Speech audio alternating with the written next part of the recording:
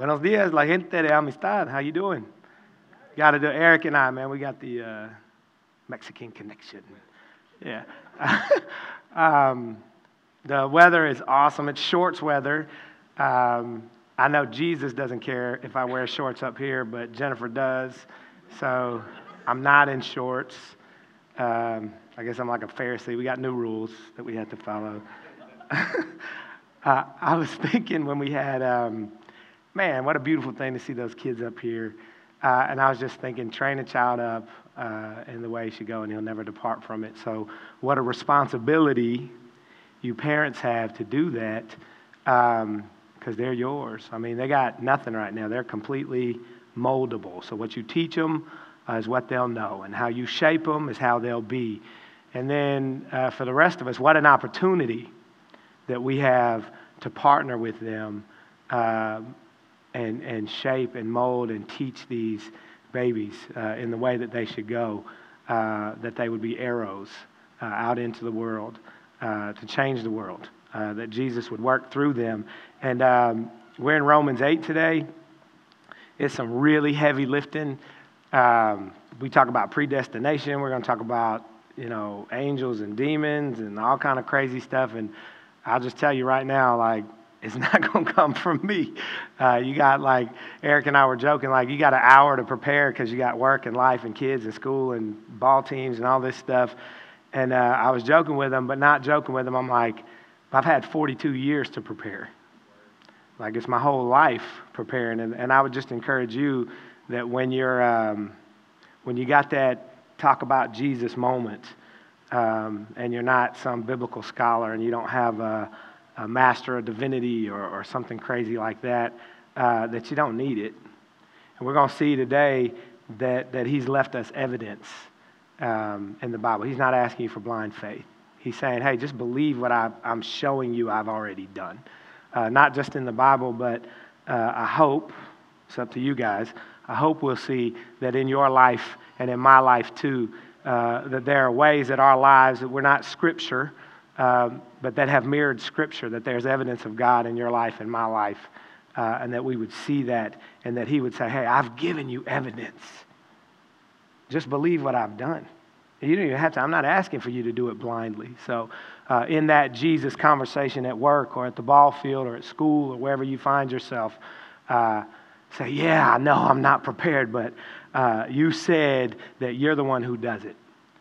So you've given me 8 years, 15 years, 60 years experience in seeing who you are, so that I can have confidence just to tell people who you've been in my life and who I've read you to be in the Bible, and be encouraged in that way. And so that's a great way for us to start service with the little kids, and for that to be on your mind, to partner with them and join up in raising these kids up, and then their kids at work, little spiritual infants, even if they look like they're 50 years old, that need your love and need your attention and need the gospel. So heavy lifting. Hopefully God's going to do his thing through me and through you. If not, we'll be out of here quick, and you guys can do ball field shorts weather stuff. All right, let's pray and let's get to work. God, thank you so much just for everything, for the beautiful weather, for keeping us safe through the windstorm, and thank you for that windstorm that you might tear up some stuff, and we would realize that it's just stuff, that we've got you, and that's what we need. We thank you for the evidence that you've given us through Jesus, through the Bible, these stories of the Bible that are not about David and Samuel and Jonah and these guys, but they're really about you. We thank you for the evidence in our lives as we've seen and done things and experienced you in ways that mirror what we read and see in the Bible. And we just ask that you would bring those to life in us today, that we would talk about it, that we would have confidence to tell your stories, that stories are the currency of ministry. It's how we see you more clearly when we share the things that you have done. So work in us to give us courage and confidence to say those things out loud today, that we may see you clearer and trust you more and love you more and let you do your thing through us. Speak through me. Bring your word to life, Father. We love you and we praise you in Jesus' name. All right, let's get to work. Romans 8:28. Before we get started, this is the wrong pen. before we get started, this whole thing with us is what Scripture has meant something in your life. How has this impacted you? And be honest with you, I didn't even know Romans 8:28 through 39 was impacting me until like 7 or 8 years ago. Andy did a study on it, like an in-depth. And if you think that guy talks a lot now, man, you should have been with him back then. It was like, I'm not even kidding you. What we're going to cover today in an hour was about 6 months. About 6 months to cover. That is not a joke.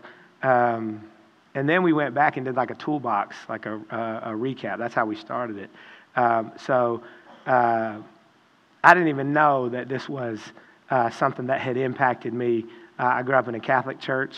Reading the Bible was not a super priority. It was very external works, rituals. Still learned a whole lot about Jesus there. Got a lot of God, got a lot of gospel. But the Bible part of it, the read and study on your own part of it, wasn't what it is here. And so, or when I started listening to Andy teach. So I go back and I start, we're studying this, and I jumped in right before he started teaching this part, and I'm like, bro, that is my whole life. That is my life. Because I had kind of a not good setup, which we'll get to later, when I was growing up. And, you struggle with things like, we say things like, why would God let this stuff happen? Like, we look around the world today. Why would he let these people die? Why would he let these people suffer? 3 years ago, tornado. Why would that stuff go on and destroy our community? And we would lose people that we love and cherish. Why? The opening line, and we know that in all things God works for the good of those who love him. How can that be good? How can the bad things that happen to me and you be good? How can he work those to good? And he helps explain it here. Paul helps explain it. But so for me, having lived the bad things, a lot of them, some of them my fault, see that turn around and like, hey, life is actually pretty good. It's not that bad. And then really not just in the ritual sense, but really come to know who Jesus is. And then be exposed to the Word in a way that highlights it and says, see, I was doing this the whole time. You just didn't know it was me. And then to have that about 7 years ago blew me away. And it's been one of my favorite chunks of Scripture ever since. And I hope that you can see him in it, and that in your life, the struggles that you had, or the good things, it says all things, that it's him in it, that it's his story, that he's the one working all things to the good. And those bad things that happen, if this world was the end of it all, they would be really bad things. But if what Jesus did for you and me on the cross is true, if he really lived, if he really laid down his perfect life for you, if he really is the Son of God, if he really did raise from the dead, if he really is seated at the right hand of the Father in heaven, then it gets a whole lot better than down here, right? Because he says he's going to do that for us too. So have faith, take heart. Let's read. This is Romans 8:28. And we know that in all things God works for the good of those who love him, who have been called. Oh, man. I'm going to start over. And we know that in all things God works for the good of those who love him, who have been called according to his purpose. For those who God foreknew, he also predestined to be conformed to the image of his Son, that he might be the firstborn among many brothers and sisters. And those who he predestined, he also called. Those who he called, he also justified. Those who he justified, he also glorified. What then shall we say in response to these things? If God is for us, who can be against us? He who did not spare his own Son, but gave him up for us all, how will he not also, along with him, graciously give us all things? Who will bring any charge against those whom God has chosen? It is God who justifies. Who then is the one who condemns? No one. Christ Jesus, who died, more than that, who was raised to life, is at the right hand of God and is also interceding for us. Who shall separate us from the love of Christ? Shall trouble or hardship or persecution or famine or nakedness or danger or sword? As it is written, for your sake we face death all day long. We are considered as sheep to be slaughtered. No. In all these things we are more than conquerors through him who loved us. For I am convinced that neither death, nor life, nor angels, nor demons, neither the present, nor the future, nor any powers, neither height, nor depth, nor anything else in all creation will be able to separate us from the love of God that is in Christ Jesus our Lord. That's some pretty heavy stuff. So here's how I'd like to tackle it. Let's be a little bit different than we are normally. We're going to save this predestination chunk because it's a lot, and we're going to move that to the end. All right? And then what I want you to look at first is these questions. What should we say in response to these things? And I want you to see how Paul answers these. What shall we say in the response to all this heavy stuff that's really hard to understand, that God picks people from, what this is saying, before, all eternity past. Like he chose you and you and you and you and you and some people he didn't choose. All right, how do we respond to that? If God is for us, who can be against us? What does he say? How does he answer it? God, who did not spare his own son, but gave him up for us all, how will he not also, along with him, graciously give us all things? Right? He answers it with a question, but his answer is God. God is the answer, right? Who will bring any charge against those whom God has chosen? What's the answer? It is God who justifies. We're not even talking about the devil or all this stuff that we're going to get to in a minute, right? Who is the one who condemns? No one. What's his answer? Christ Jesus is the answer. Right? So when we're facing these things, condemnation, separation from God, somebody's bringing a charge against you, the answer is who? God. Right? More than that, Jesus was raised to life. So believe me. Believe the evidence. Right? When all this stuff comes against you, Jesus is the answer. God is the answer. Right? Who shall separate us from the love of Christ? All right, this is where I want to dig in. So I want you guys to answer these. We're going to go one by one. And we're gonna say, from your life and your experiences, if you have that kind of courage, or a story from the Bible that highlights one of these things where it wasn't possible. So, who shall separate us from the love of Christ? Shall trouble. When's the time that trouble tried to separate you or somebody you know, love, or in the Bible, from the love of Christ? Hardship, persecution, famine. So let's go through them one by one, and don't worry if you don't have one. I did some homework, and we'll look through them. So we're going to start with the first one. Has trouble ever tried to separate you from the love of Christ, from the love of God and Jesus? Or is there an example from the Bible?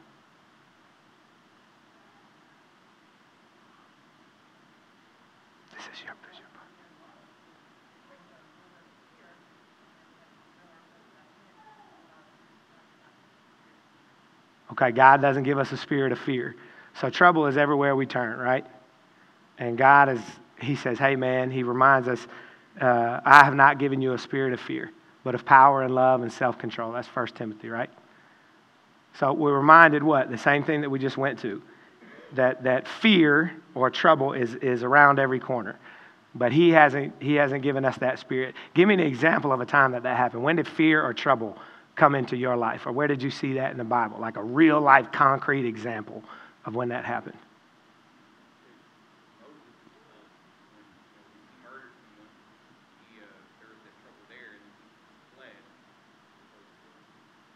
All right. So Eric says, Moses was in some trouble. He did some stuff. He was afraid because he had murdered somebody.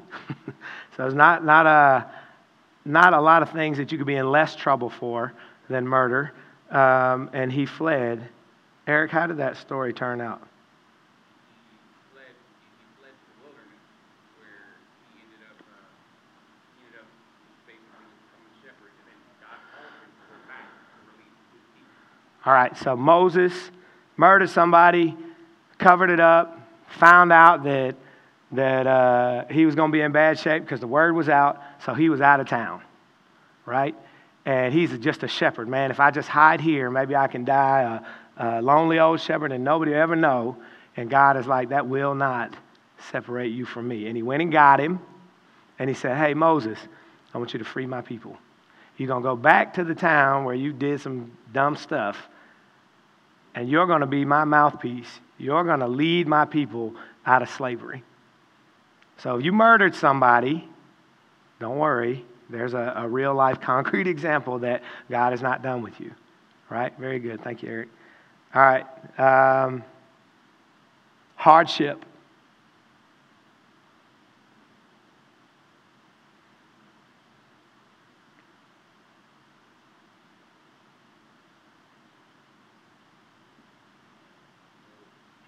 Job. Yeah, I would say Job. All right, talk to me about Job. What's Job going through? Yes. All right, was it Job's fault? Job's going through all kind of stuff. Was it Job's fault? Like as we would look at it, we would say, no, that's not Job's fault. I hope you all know the story of Job. If you don't, Job's really got it going on. He's got some money. He's got a good family. He's got all kind of stuff. And we got the devil like whispering like, man, the only reason that Job loves you, God, is because you gave him all this stuff. Because he's got a good life going. He's got happy wife, happy life, happy kids. He's got all kind of money. Like this dude has got it going on. If he didn't have that stuff, he probably wouldn't love you and worship you and thank you. And so God's like, cool, go down there and do your thing. Cause some trouble. He's not going to run away from me. And so the short version of that, and I hope we get to it where we can teach it. Andy's talking about maybe teaching Job. He does, man. The devil is a menace. And he goes down there, and basically God's rule is like you can't kill him. You do anything you want to him, but don't kill him. And he does. And for like 38 chapters, this dude is wreaking havoc in Job's life. And it's real bad. And Job, not without sin, he's imperfect, but he is trying to hold on to God. And he's saying, I don't know why, but I show up or kill me. Like, explain yourself. Like, where you at, man? And God does show up. And I don't want to spoil your Job sermon, but it turns out really, really well in the end for Job. Like, God's like, hey, I'm blessing this dude like crazy. And you know, while we don't, Job is a great example of how he can bless us in this life. Because at the end, he's got more money, you know, life, kids, everything is awesome. Livestock was a currency back then. He's got all these cows and sheep and stuff. And his life is way better. Way better. And that happens sometimes in this life. But all that hardship, all that bad, terrible things that Satan can do, or the world can do, because sin has ravaged our world, right? So all that stuff, none of it could separate Job from the love of God. And he blessed him in the end of his life. And for us, sometimes that hardship for you may last the duration of your life. Maybe that hardship for you, maybe that's cancer, and you're not going to overcome it. And you will die from it. But the promise is not that I will love you. God is saying, I will love you the best I can. I'm going to be the best father as long as you live on this earth. That's not the promise. It's for eternity. Like, I will love you forever. And so then the promise is this life is just the beginning. It's James calls it a mist that appears for a little while and then vanishes. Right? So, and I got a feeling, based on what I've read in this book, heaven's a little bit better than the earth. And we're going to like that a lot more. So very good. That's actually the one that I had in my notes. I loved it. Job, hardship, perfect. Persecution.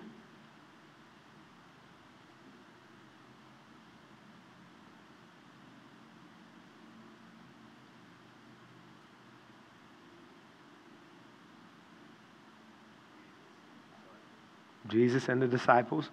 All right, give me yes, for like 3 years. Give me a specific example.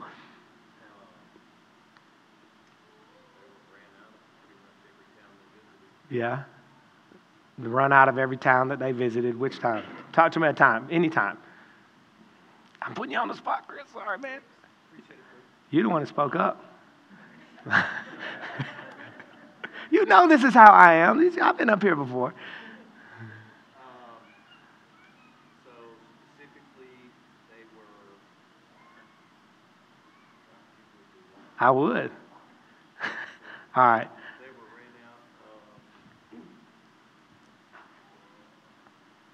ran out. What about with time? They were ran Okay. out of Jerusalem. Run out everywhere. All right, I'll bail you out. All right, so basically this great teacher, Jesus, who I hope you all know and love, is going town to town. He's taking his disciples, they're hanging out, and he's teaching everywhere he goes, right? Because that's his deal. Right? He's got this 3-year ministry, and he's going to go to work. And there are times when he's met with some big resistance. There are times when he's met with what we would call like I don't even know what we would call it. See, now I'm in your shoes because I did it to myself. We would say, hey, man, this is like a redemption weekend. What is that called? Revival. That's the word I was looking for, right? And so Jesus is speaking, and all these people start following him, right? But occasionally, people want to throw rocks at him. They want to get him out of town. We see, if we want to take just Jesus is out on the cross, and then he's up in heaven, and then the disciples in the entire book of Acts. That's the whole book of Acts is persecution, right? I mean, from day one. And we talked about it.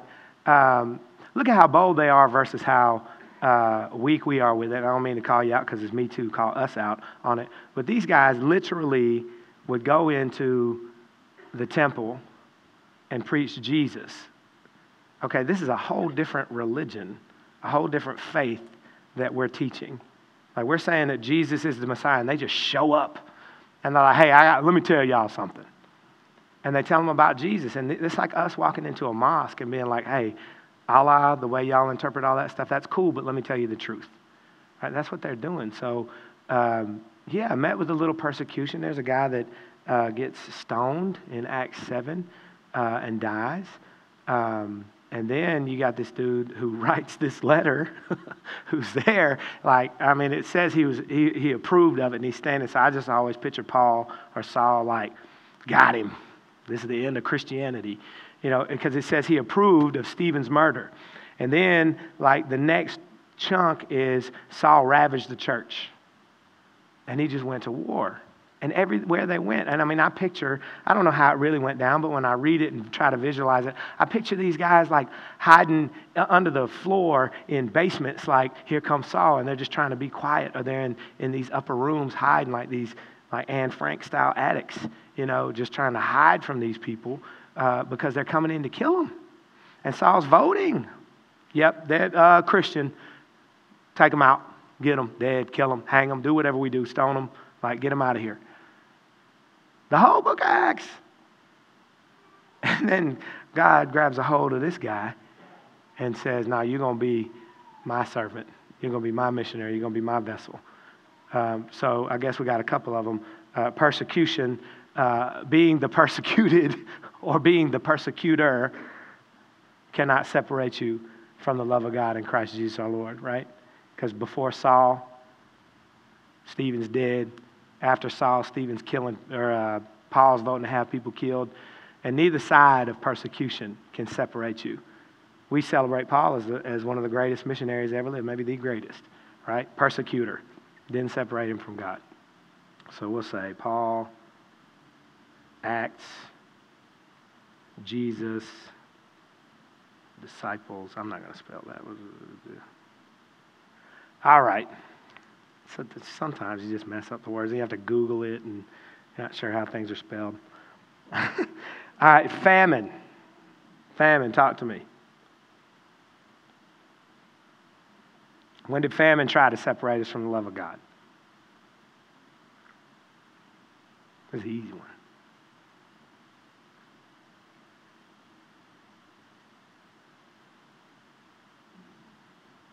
No? Okay, it's fine.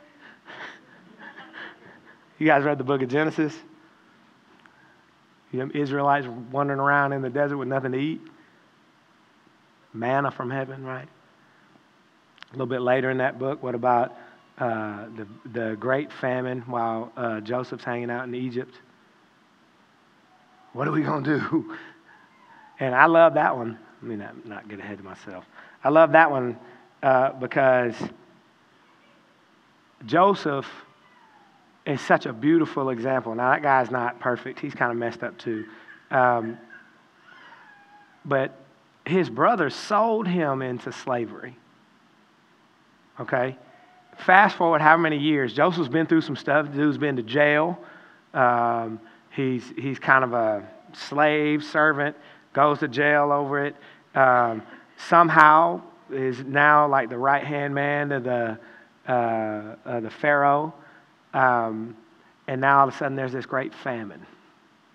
And look who comes along but his brothers. Like, hey, we need something to eat. And they come to him. And Genesis, like the end of his life, Joseph tells his brothers, and this is Romans 8:28, man. As for you, you meant evil against me, but God meant it for good. That's 1,000 years before Romans 8. You tried to mess this thing up, but God is stronger than you. God wouldn't allow it. And all the bad and dumb and ugly stuff that you did, He used it to keep many people alive. That many people should be kept alive as they are today is the rest of Genesis 50:20. And if we think of that in a physical sense, back with famine, right, that you need food. And we let that be a mirror for a spiritual sense. And spiritually we need Jesus. If the famine food that Pharaoh had stored up, the grain, was physical sustenance, then the gospel and Jesus is the spiritual sustenance. And the parallel is that we wouldn't be worried about food. He's going to take care of that. We need to be worried about Jesus. He's crying out, calling out. In a spiritual sense.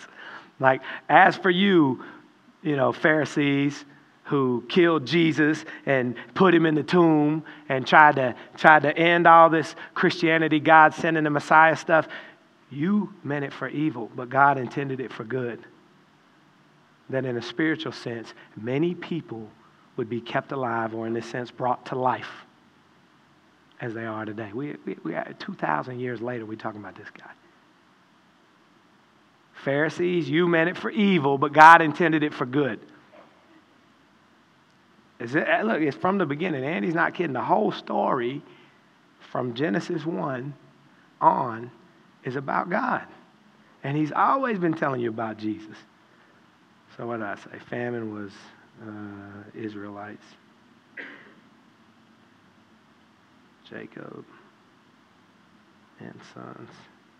So we're getting through this list, and so far nothing has separated us from the love of God in Christ Jesus our Lord. All right, nakedness. That's a fun one in church. Has nakedness ever separated you from the love of God in Christ Jesus our Lord? You can use the Bible if you have an example.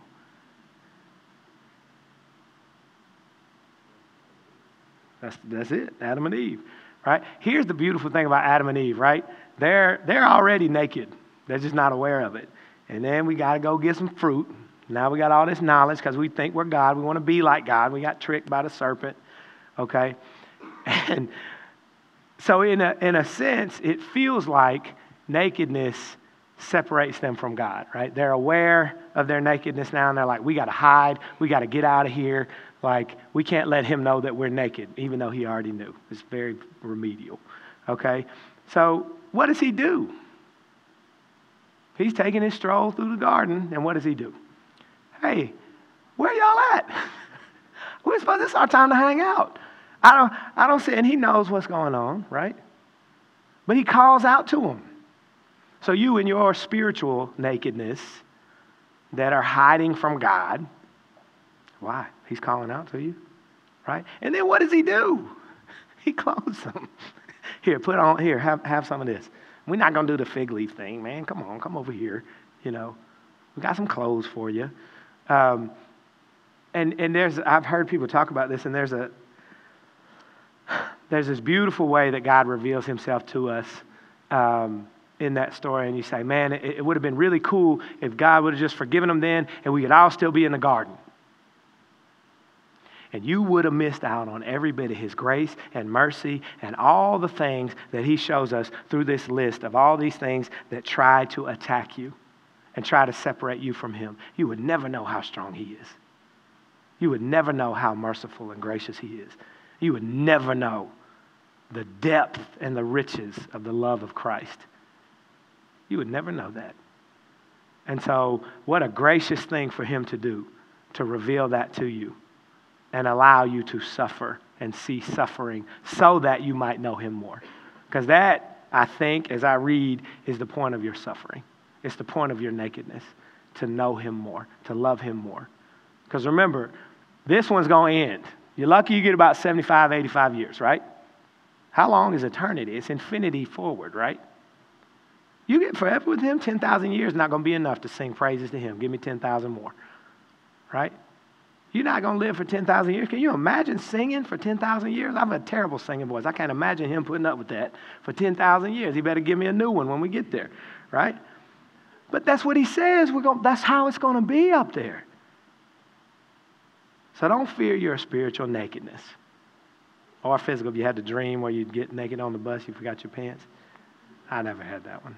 We didn't ride the bus.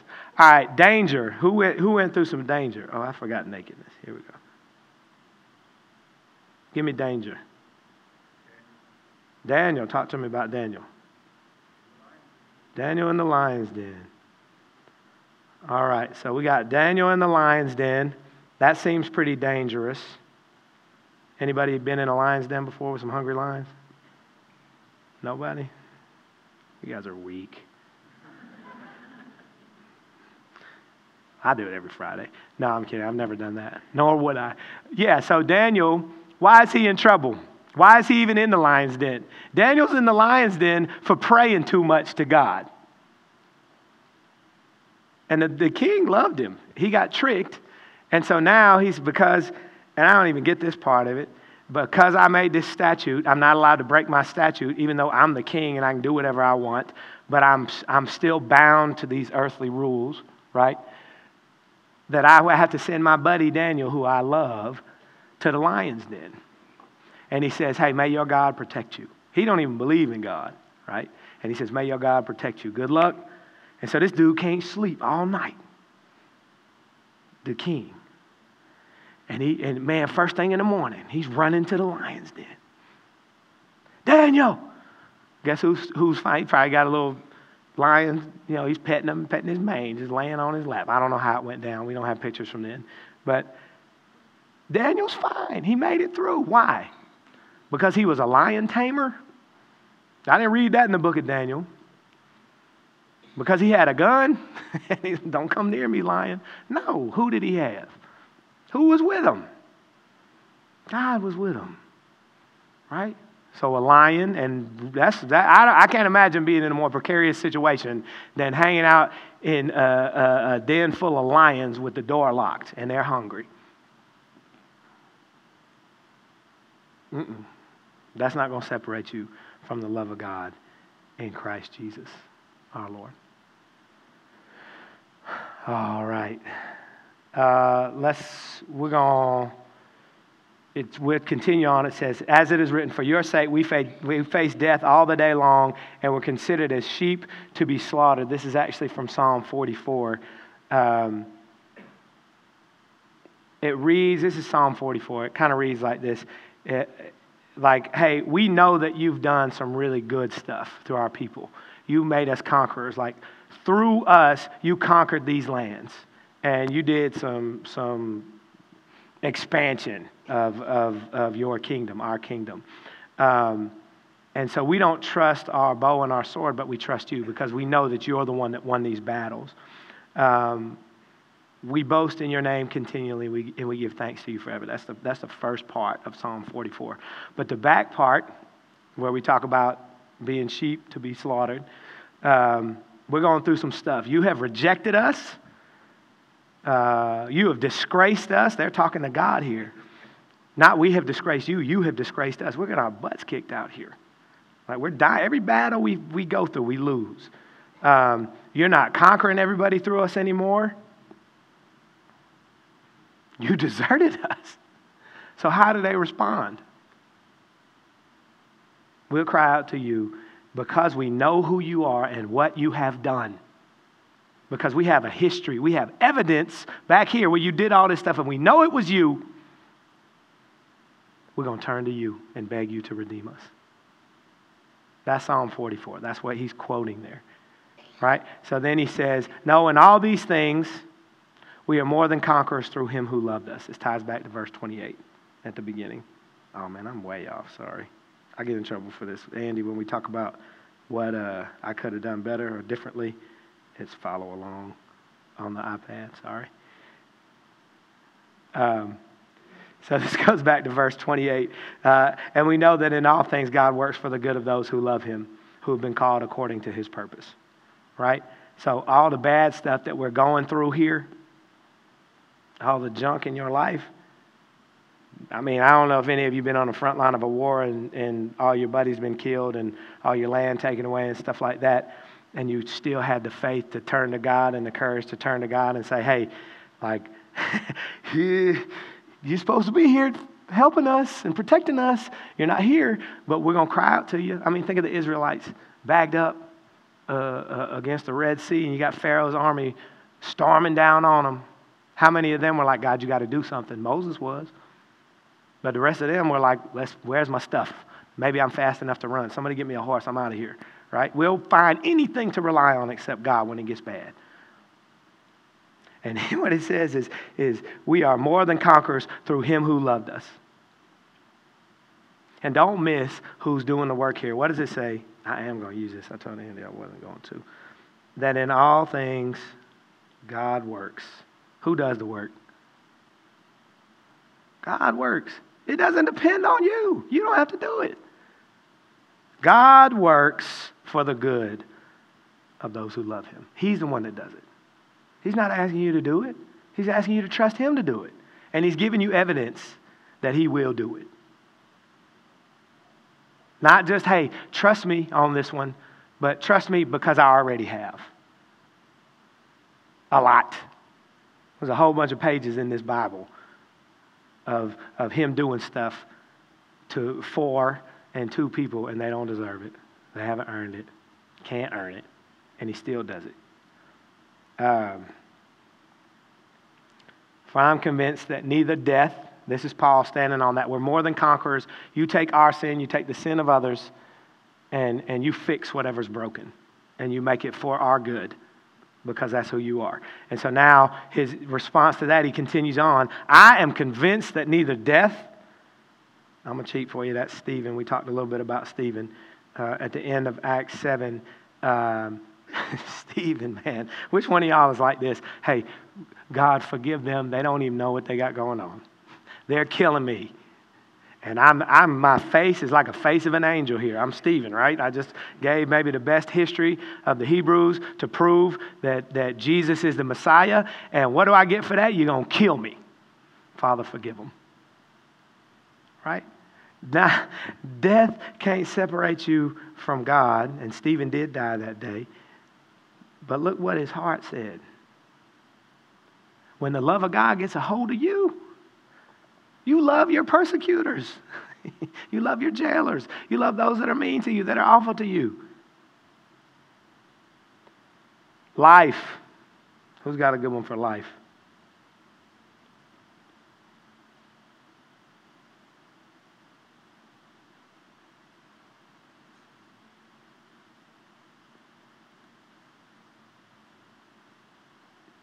I had Elijah.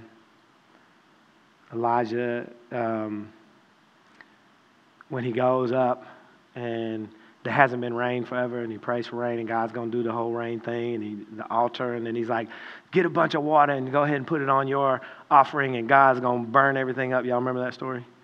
right? And so comes and they wasted all the king's water, and Elijah's sacrifice is good, and then the rain is coming, and Elijah's running down the hill, right? You guys know that story?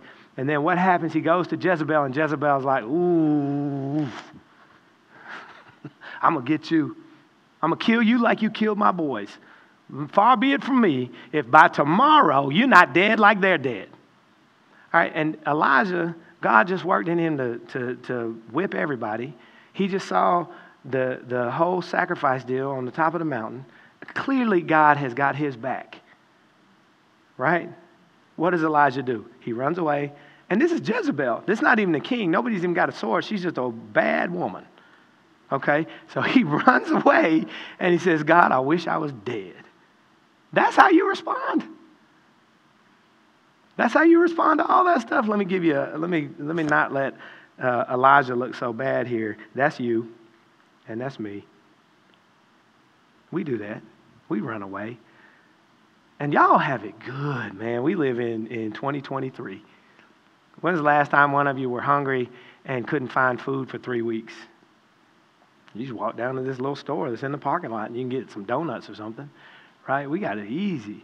But man, if something doesn't go our way, I just wish I was dead. Especially you young kids. I know I was a 7th and 8th grader before too. When things don't go our way, and why is that? Because we're looking at who? Us.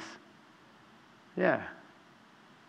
But what the whole thing, how did Paul answer these questions? Look at God, Jesus. And you're going to be fine. Elijah, maybe because he was drinking from a fire hose with all the good, cool, miracle stuff that God was doing, lost sight of who God was. And then he wanted to be dead because he was threatened by a little Jezebel. Angels. How can an angel... I like this one. How can angels separate us from the love of God in Christ Jesus our Lord? So, yes. Thank you. Satan, Lucifer, angel, right? The number one, I mean, we don't think of him as an angel because that's not how we define angels, but the Bible teaches that he was. So if he's on the list, this dude can't separate you. Who can? Right? Can Satan separate me? Nope. He's on the no-fly list. He can't separate us from God. Okay, that's the main one. And then the next one, that's all his boys. So we'll just say Satan's boys. Right? They can't do it either. They can't separate you from the love of God in Christ Jesus your Lord. The present.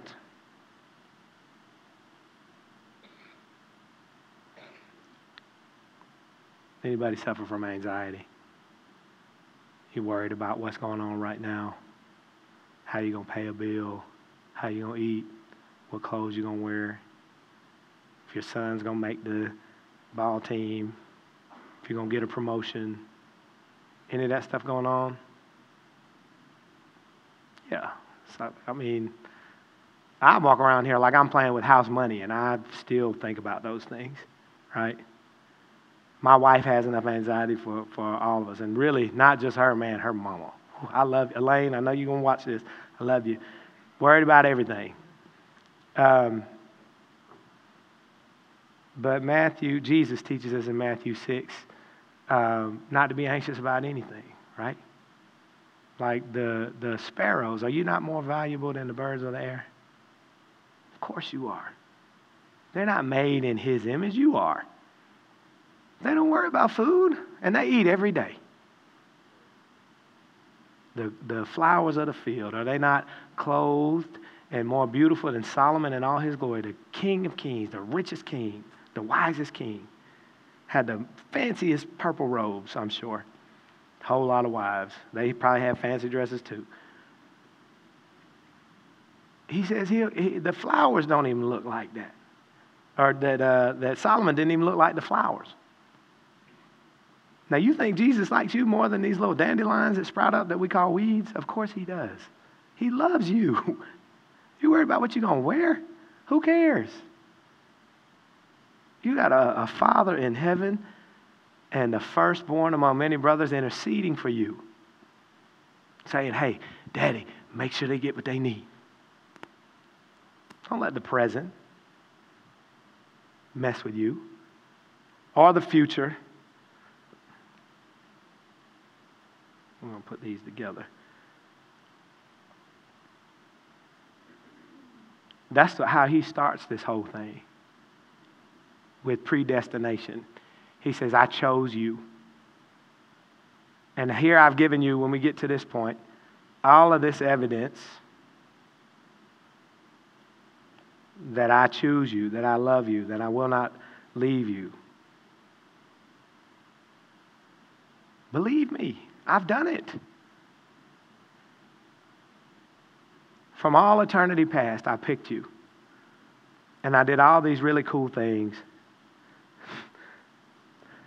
I foreknew you, knit you together in your mother's womb. I predestined you to be conformed to the image of Jesus. I predestined you to be conformed to the image of Jesus because when I made you like Jesus, I was going to call you. And then because I called you, I justified you in Jesus. What work do you have to do? What do you have to be worried about? What do you have to be anxious about? Either in the present or in the future? Nothing. Nothing. Powers. When I saw Powers, I thought it's so much fun for me to do this wheel of sermons. I love it. Because Andy's really not joking when he says he's just up here and he's like the whole Bible is the same thing. And you all have kind of gotten to see, we have conversations, we talk every week, and just how he is. And it always goes back to the same thing. And he always tells me, he's like, man, one day they're going to fire me because I literally just say the same thing every week. And he does. It's just dressed up in a different story or a different section of the Bible that we are studying. So I thought Esther was a good example of powers trying to separate us from the love of God in Christ Jesus our Lord. Like, think about that whole story, and it's fresh on your brain, so I don't have to recap the whole thing, but like her whole little thing about being this little Jewish girl hidden, and my uncle's over here, and we're not supposed to know that we're Jews, and then they're going to have a beauty contest, and she's going to win it, and all the Jews are going to die because this Haman dude is a bad dude, and he builds these gallows, and then boom, the queen comes in and is like, hey, king, just if you can give me anything, just please don't kill my people. The whole story is powers trying to separate the Jews from God, from the love of God, his protection. And he works it out. Evidence that he is real, that he loves you. How about height and depth? Let's go with Joseph. Pharaoh's right-hand man didn't separate him from the love of God. We talked about him where he said, hey man, God has loved me so much and rescued me so much and given me so much, and you guys tried to mess it up. But here, let me give you some food. Let's move our whole family out to Egypt. That's height. With that kind of power. Depth, Joseph. Yeah, I can't think of I know I've got brothers and sisters and that sibling rivalry thing, and we've got 3 kids, and I see it. But I seriously cannot imagine, well, Avery might sell Colton. I can't imagine kids selling another one into slavery. Can you imagine? That's got to be the lowest point of your life. Man, my brother, I thought they didn't like me because I took some of mom and dad's attention, or I've used their toothbrush or something. You hate me so bad you're going to sell me into slavery? That's pretty low. And then on the heels of low, now I'm a slave and I'm trying to do the right thing, and my boss's wife is coming on to me, and I'm like, hey, I can't do that. And so I get to go to jail for that one. And I live in the basement of the jail, and these dudes come in, and they're like, hey, we're having these crazy dreams, and I interpret the dreams, and I'm like, hey, don't forget me. And then they go and do their thing, and a couple years later, I've been forgotten, and now Pharaoh comes down. So how long was he in depth? That's a long time. And at what point for us when we're in depth, are we like, all right, you're not going to do anything. I guess I will. Be still and know that I am the Lord. He's coming for you. Maybe not on your terms, but your terms don't matter. You're not the king of the universe. You don't have the whole story. He does, right?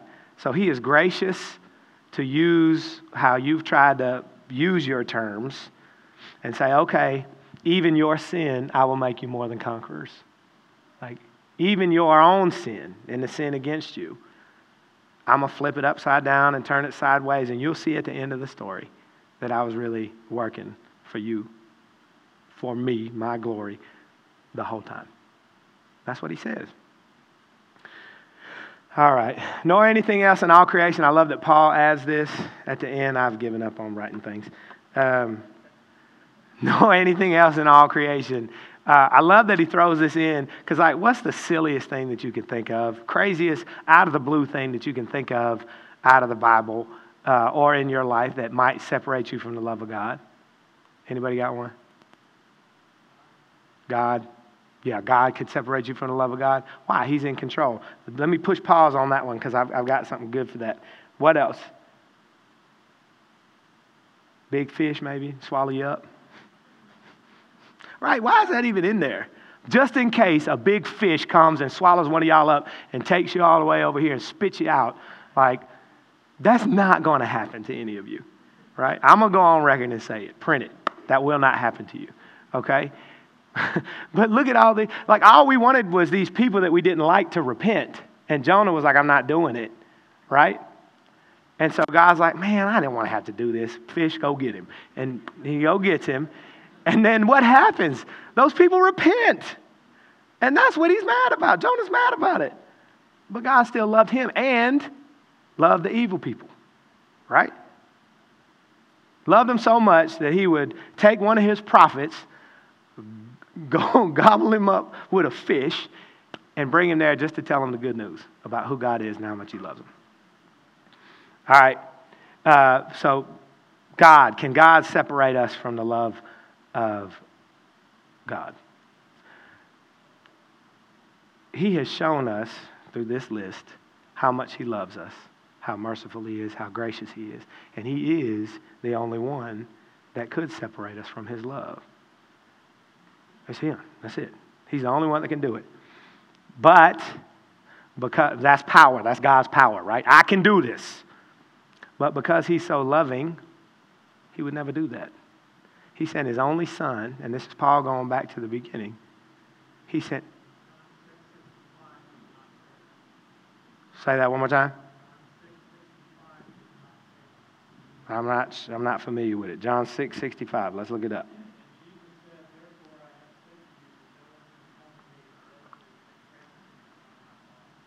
Yes, so that's the beginning election. So if God has, if he foreknew you, if he chose, I will have mercy on whom I choose to have mercy, right? I'll pour my wrath out on who I decide I'm going to have wrath.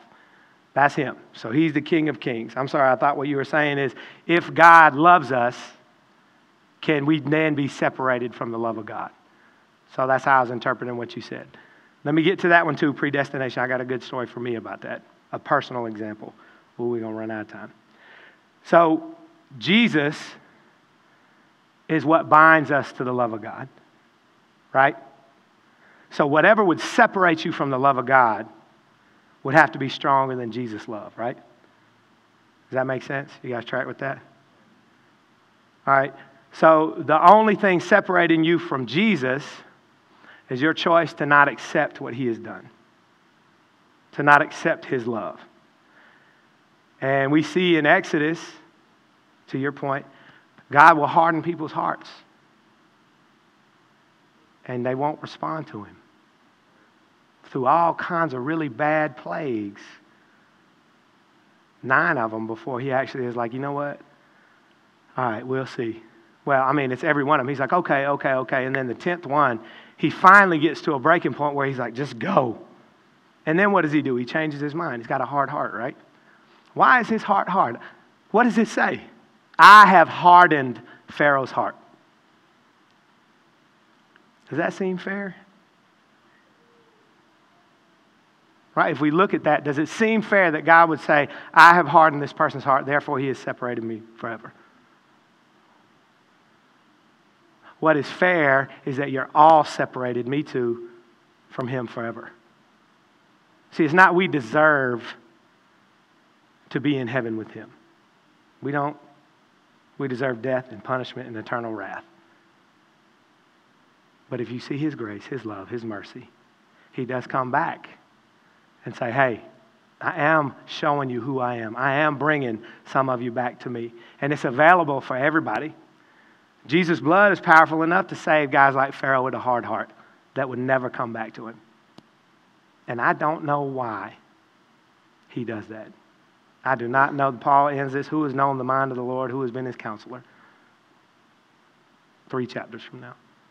I don't understand it. But I know that what we deserve is what Jesus got. This is what we deserve. And he did that for you.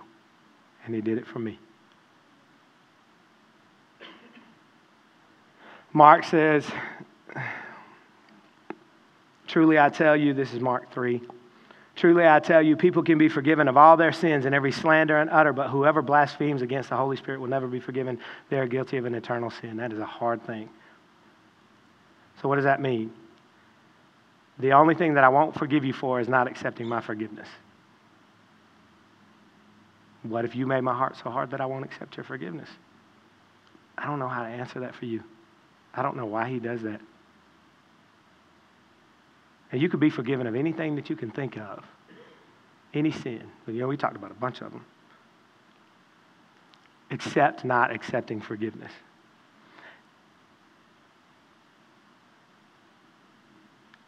And that is really good news. And what's even better news for me is I think of Peter, who goes and he's like, Jesus, I got your back. I'm your guy. I'm with you no matter what. I'm cutting people's ears off if we have to.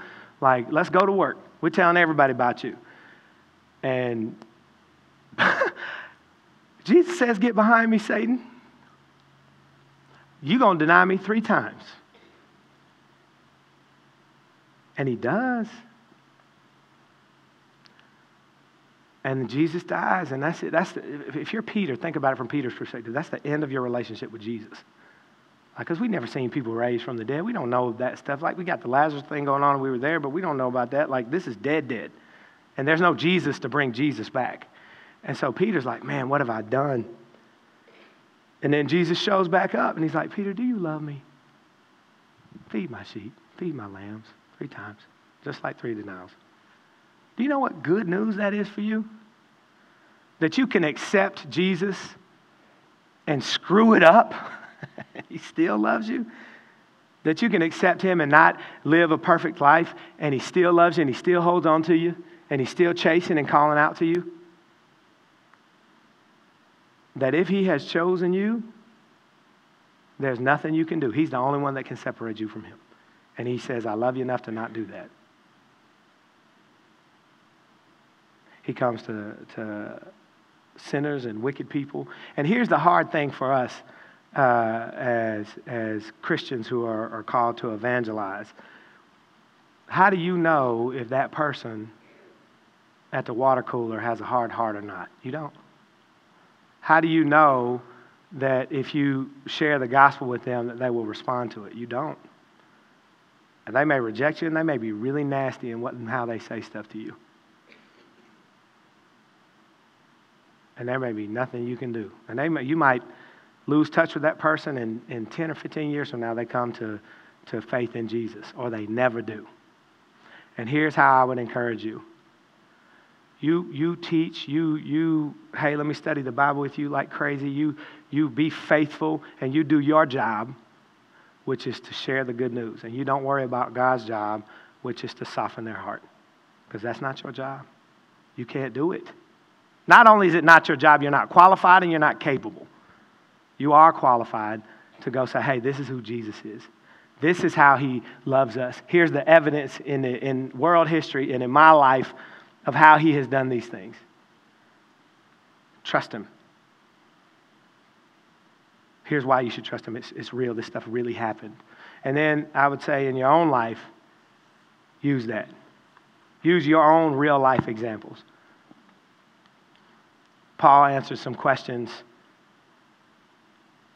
Who would condemn? And the answer for each one of them is Jesus. God solves all the separation jobs, all the separation problems through himself. All the ones that we listed, God took care of it. He fixed it. It was him. They were problems. We created it or somebody else created it that were trying to pull us away from him.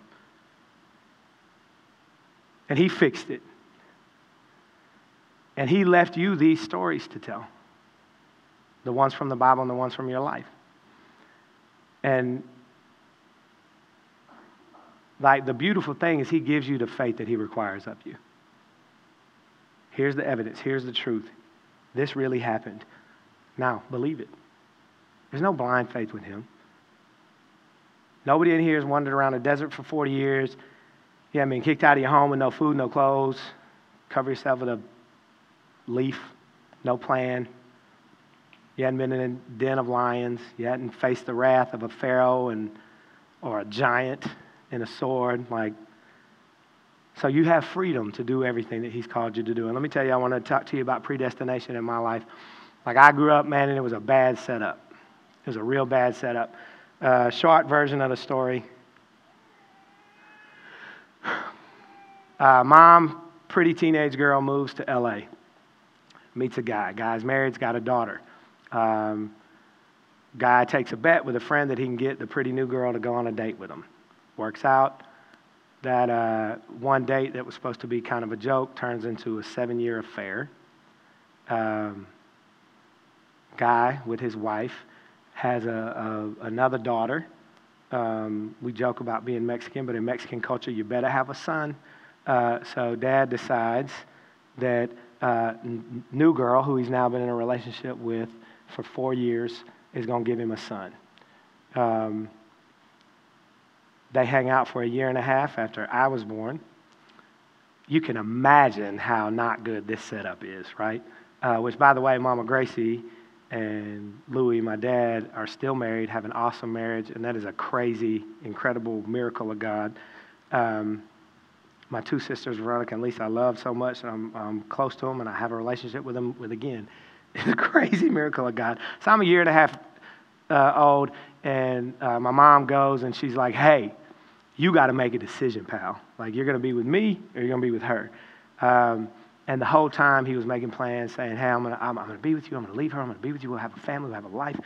And then it comes down to D-Day, and he's like, man, I just couldn't leave my daughters because, the boy will grow up tough. The daughters, who knows what might happen to them? They may be prostitutes or something. And so that's it.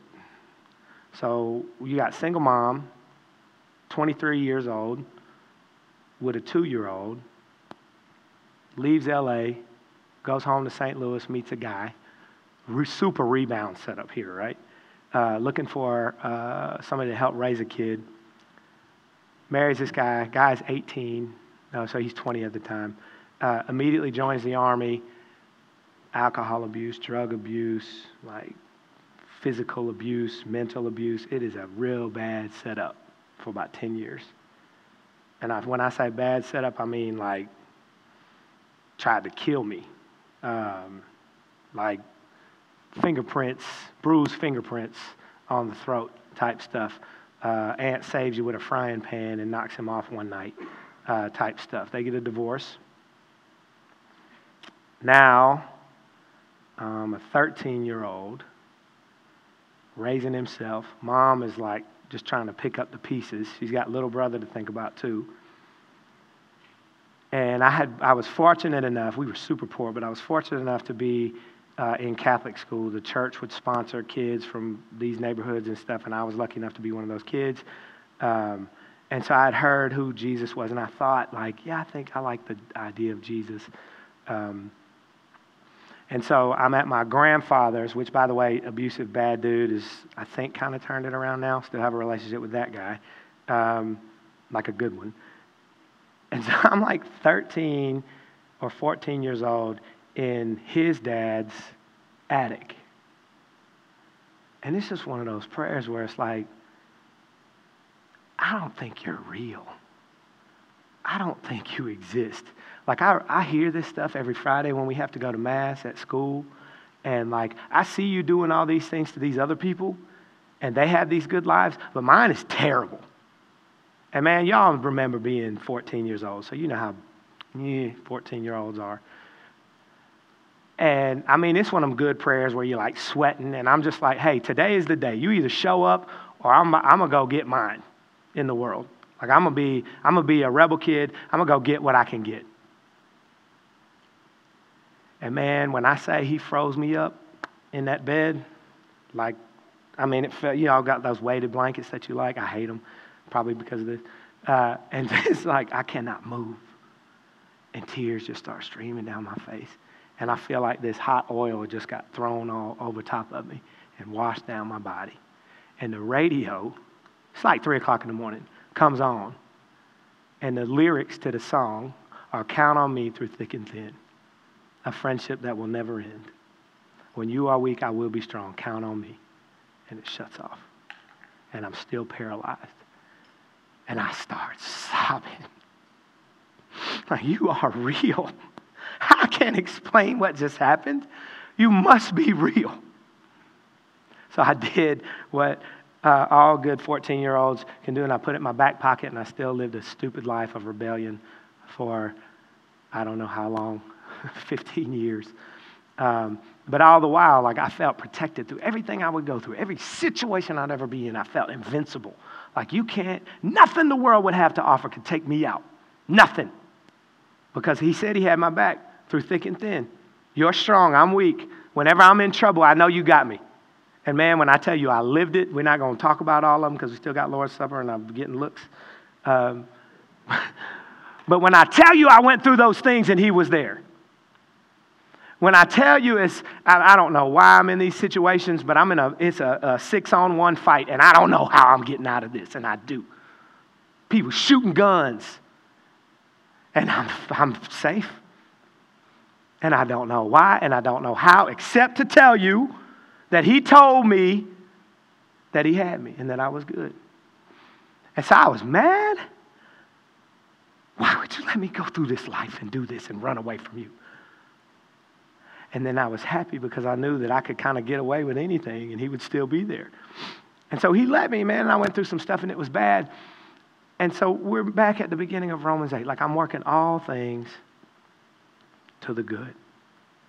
God, am working all things to the good of those who love me, who've been called according to his purpose. Now, I would tell you, and people in my life would tell you, that any time before the age of like 22, I was not called. And I was. He says it. All eternity past, he foreknew me, he called me, justified me, all that stuff. He's going to glorify me. And now I look back at the last 10 or so years of my life where I've had a chance to coach and teach and give back. And I have a language that I can speak that many of you cannot. There's a little boy on my middle school baseball team whose father did some really stupid stuff 6 or 7 years ago, and he doesn't have a lot of people in his life that understand what he's going through. But I do. I'm in his life. I can tell him, hey, God is faithful. If you'll hold on for another 30 years, you might see it too, right? Yeah, we've got these kids around that I coach that have no fathers in their life, and it's not fair. It wasn't fair for me either. But I can say, hey, it's going to be okay. Here's real life evidence of how he does it. I promise you that it's true. And man, when I tell you, I ran away from him and I fought him and I told him, I challenged him. Even after that, I said, you are not real. You don't love me. That's not true. When I was working out all those growing pains of sanctification, still working them out. He's real. He loves you. He's given you evidence in the Bible. We talked a lot about that. And if you are willing to see it, evidence in your life, you got to be willing to see it. You got to be willing to say, hey, I'm blind. Help me see. And he does, and he will. And he'll use it.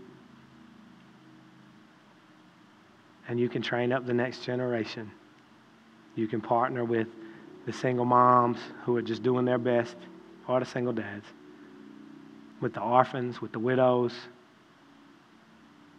and tell those stories. And I would encourage you that if you have one that you want to share, this is how I got, first time I got a microphone in front of church people, I'd had lunch with Andy, and I said, hey, this is what's going on in my life. And I told him a version of the story I told you all this morning. And he's like, man, we got to tell people. Stories are the currency of ministry. The work that God did not end in 93 or 97 AD when John wrote Revelation. It's still going. It's going. It's alive and well in you. And you got to tell those stories. You got to tell them at the ball field. You got to tell them at the water cooler. Have to. All right, that's a lot. That's a long time. We got Lord's Supper. I told you I was raised in Catholic church, so if y'all want to make a line right here and just get your... I'm just kidding.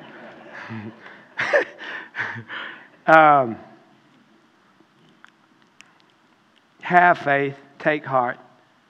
God is good all the time, and He loves you, and you don't have to get it right because it does not depend on you. If you have somebody in your life who has not been called, who hasn't been predestined, you do not know that until you get to heaven. So tell them how much Jesus loves them and how much He has loved you. Because you only have so many chances. And when we all get to heaven, we're going to look back and say, hey man, there was a version of you that told everybody. But because you didn't, I had to let Chris tell some people, and John tell some people, and Rachel and Melissa tell some people. And I still got them because they were mine. But you had first crack at it. You could have told them first. Don't miss that. Don't miss that opportunity. All right, so Jesus says, Last Supper, He's about to die. And He's talking to His boys, His disciples. And they're passing around the bread, and He said, hey, this is my body, which will be broken for you. This is the body of the perfect Messiah, the Son of God. And He says, I freely give it up for you. It will be broken for you. Do this in remembrance of me.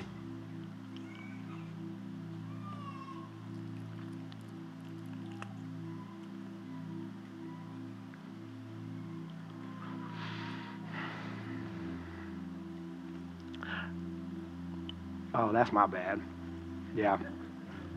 Don't give me a microphone. I'm going to talk too long and forget about the kids.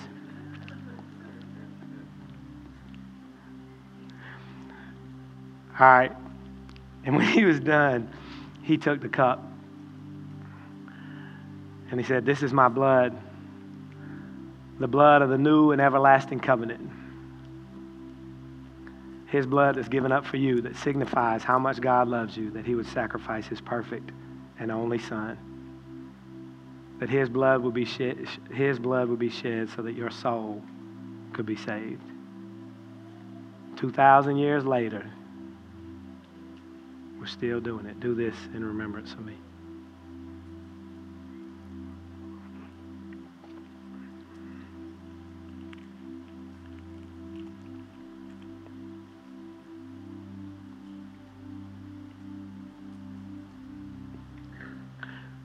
Let me pray.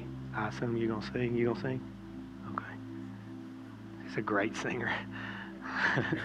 Thank you for putting up with me. I love you all, and I hope you know and heard a little bit more about how much Jesus loves you.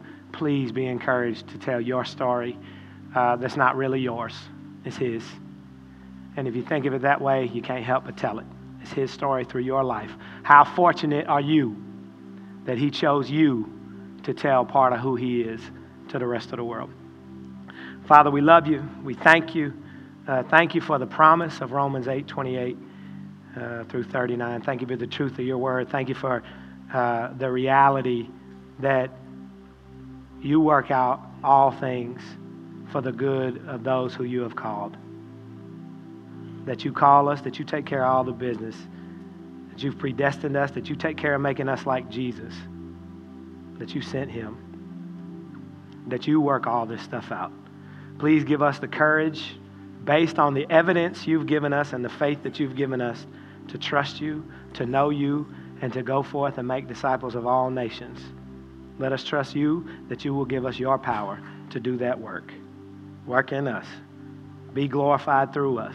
Father, we love you and we praise you in Jesus' name.